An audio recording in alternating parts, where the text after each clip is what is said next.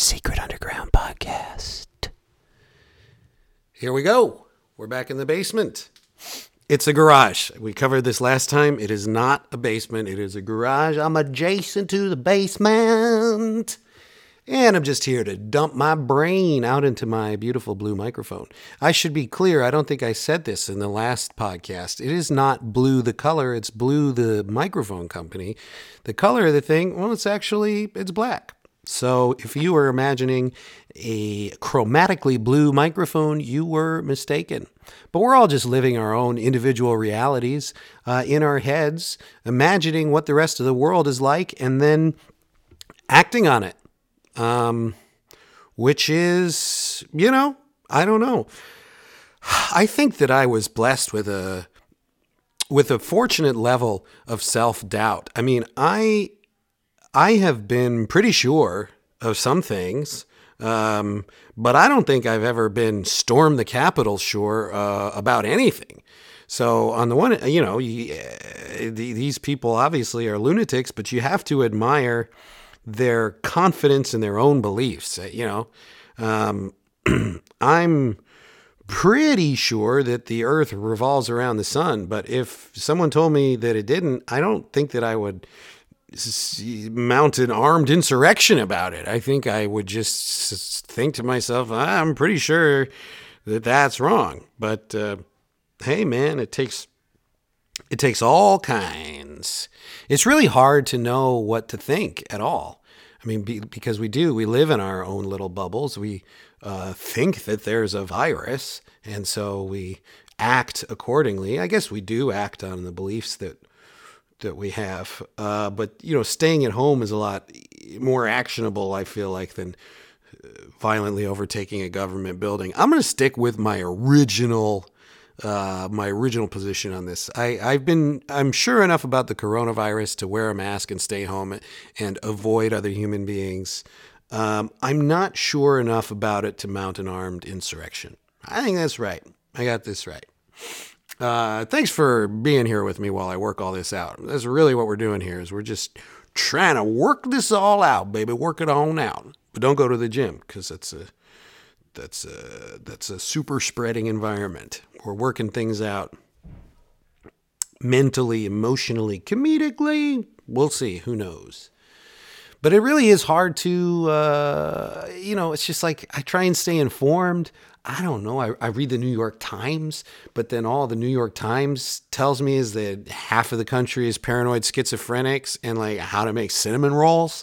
So I don't think either of those bits of information are particularly helpful or healthful for me. I don't know. I guess maybe what we're supposed to be doing is just like focusing on those, human connections that we do have, like really keeping it local. I'm fortunate enough to be trapped in my house with my wife and my children. And that really is a benefit.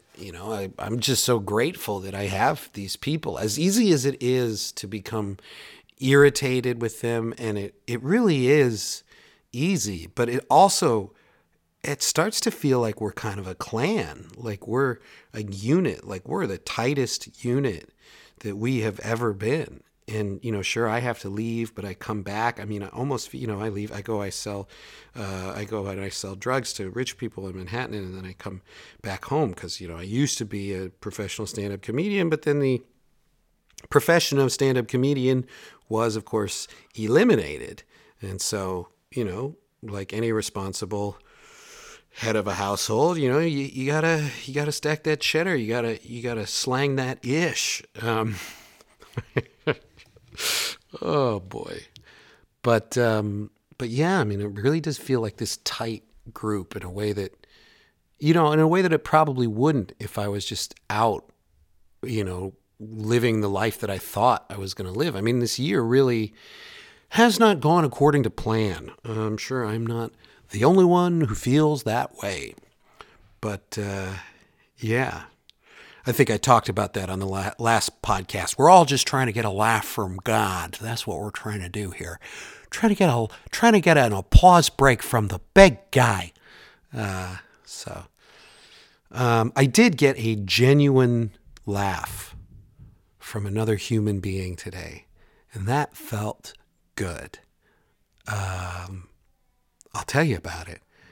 Maybe I'm just stroking my own ego. I don't know why I should have to tell you about the time that I got a laugh from a person. I'm a professional stand-up comedian. Getting a laugh from people ought to be the minimum requirement of my job description. But I went to the gas station to buy some Jewel Pods, and nope, incorrect. If anyone is fact-checking me, I did not go there to buy Jewel Pods. I went there to buy a 12-pack of Truly hard seltzers. And let me tell you, these seltzers are truly very hard. I mean, they come in a metal can.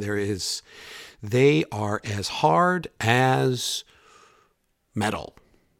I was going to say as hard as a rock, but they're not. You can squeeze them a little bit. Metal is really not as hard as rock. It's just stronger. Rock is actually harder than metal, but metal is the stuff in the rock that gives it its, I don't know, it's more flexible, and therefore it's able to support more weight and taller buildings. Like, it's more able to withstand wind gusts. Oh, and it's much lighter too. Maybe that's what it is, right? It'll sway a little bit, but also if you build a stone building, once you build it taller than like 10 stories or whatever, the weight of the accumulated stone is too much for it to hold up. You start having to build it with like thick ass walls like 10 feet thick and stuff. So, but anyway, I got a laugh from a human being, and it wasn't by talking about geology, a subject about which I clearly know next to nothing. I went in to buy these Truly hard seltzers, and I fact-checked myself because I don't want to be feeding you guys incorrect information. I want to be telling you guys the truth. I want to give it to you like it is. I'm giving it to you straight. I did buy Jewel Pods earlier at a gas station, and I did not get a laugh, so that's not the story that I'm telling right now. I went in to get the Trulies, and I went up to the register. Now, this is a lot of build-up for a story that's not going to have that much payoff. It was just meaningful for me at the time. But I went up to the register with my Trulies, and I inserted my card, and something happened and went wrong. And the cashier, the lovely young lady, or at least I like to imagine that she's lovely. I don't know what she looks like. I don't know what strangers look like. I imagine what they look like based on the information that I have.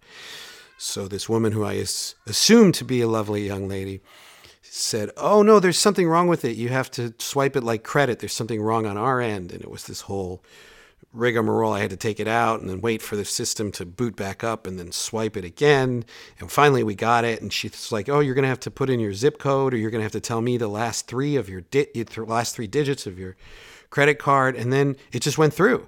And she was like, oh, it just went through. You don't have to tell me. And then she asked me, would you like a receipt? And I said, "No, I want to forget this ever happened." And I got a big laugh, like a real laugh.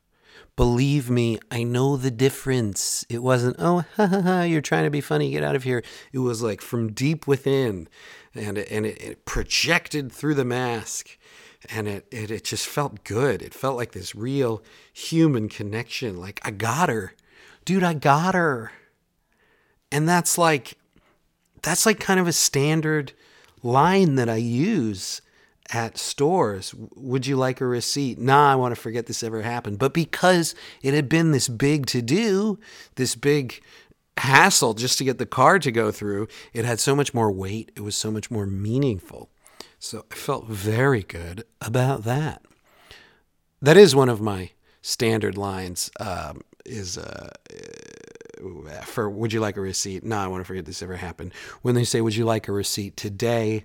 I say, "I'll come back for it tomorrow." When they say, "Would you like your receipt?" I say, "Let me get somebody else's." So I am your dad. I'm somebody's dad, and that person is you. I ought to be a dad to my own kids, but I'm your dad. So Fucking deal with it, kiddo. Buck up. Eat your vegetables. Smoke your greens. I don't know what dads say, but that's what this dad says. I do know what dads say. I know what a dad says. I'm a dad, and I know what I say, and I said to smoke your fucking greens, boy. Smoke them greens.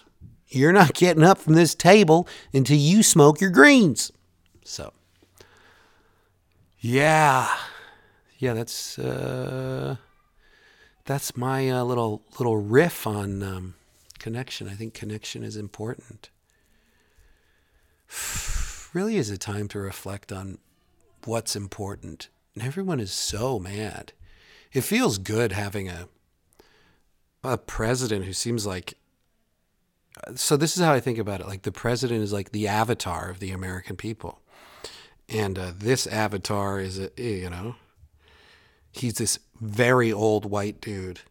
And the person waiting in the wings is this multi-ethnic young person, young female, sort of an avatar for intersectionality, I suppose. And it's so hard not to see this stuff symbolically, to see the president as this symbol of this aging white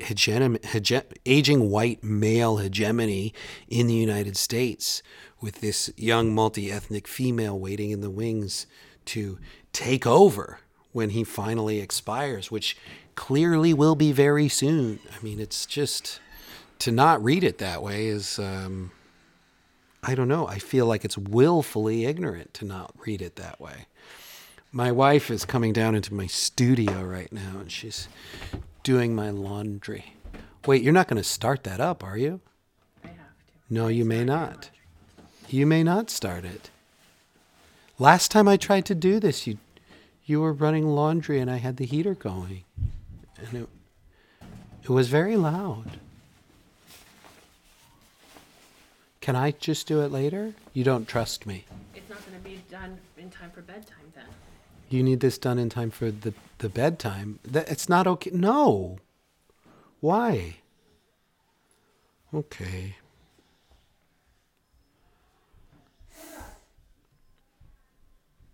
Well, she's doing laundry, and that shouldn't make me sad.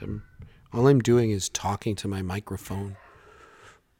I'm just your dad, and I'm just talking to my microphone. And my beautiful wife, who I can tell is beautiful because, well, I can see her, and I know who she is.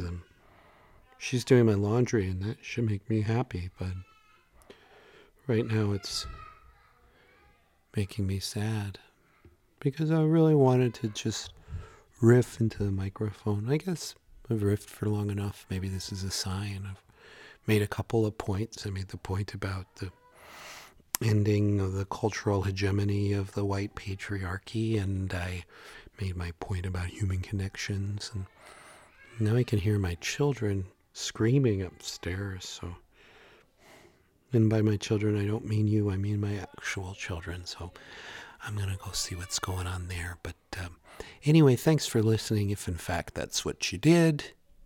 This has been Mike Leibovitz Top Secret Underground Podcast, and it can be an open secret. You can tell people about it if you want to, but I'm not gonna. Daddy loves you. Daddy's proud of you. Daddy gonna talk to you later. Bye-bye.